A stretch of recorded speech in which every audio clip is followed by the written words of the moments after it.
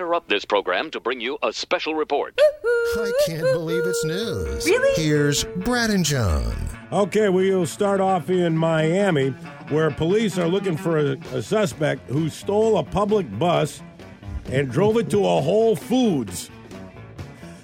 The bus driver's on break.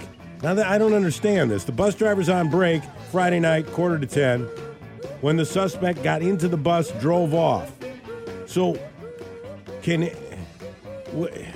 if you leave your bus, like anybody can just, you don't take the keys out of the bus, so there are no keys that anybody can walk in there and fire that thing up? Because it says the driver was on break.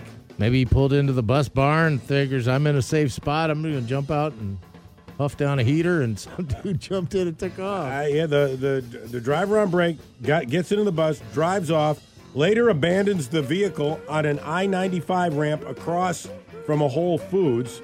Police were unable to locate the guy who stole the bus, but I don't know if there's anything more suspicious looking than a public transportation bus parked adjacent to the Whole Paycheck food store. I'm not used to seeing that.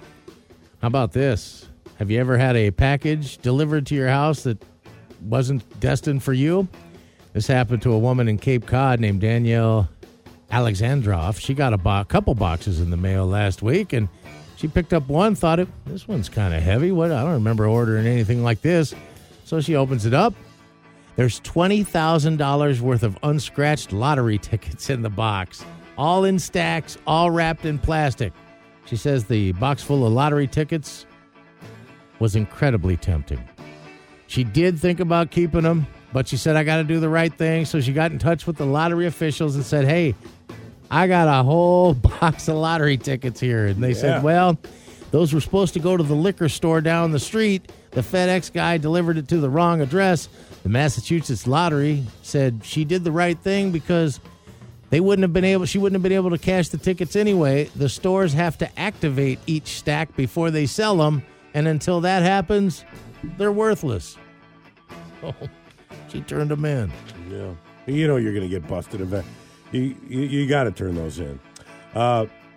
So here's the flight attendants. The story about the flight attendants. Okay, and maybe this has been you at one point in your life where you were out partying the night before and you come up with some lie to the boss the next day about why you can't come in.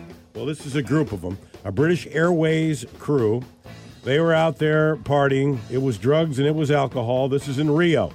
So they are living it up in Rio, and they got to fly the next day.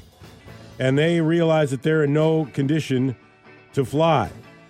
So, Brazilian authorities allege that the three invented an armed robbery, they claim, that took place. They claimed they were too traumatized to work, so they called in sick, I guess they called the police too, and they said, "Yeah, we were victims of an armed robbery. We can't work right now. We're sorry. We're traumatized. We can't come in." Now, I don't know if someone stole us of all our common sense. Yeah. Now, I don't know if this, when they say crew, if this includes the pilot or if it's just flight attendants. I'm not sure.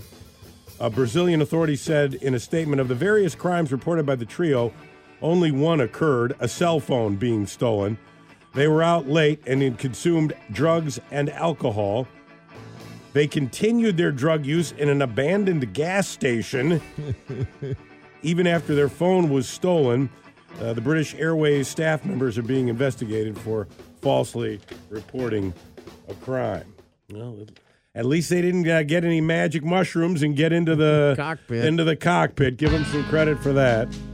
Brad and John, Classic Rock 92.9, KISM.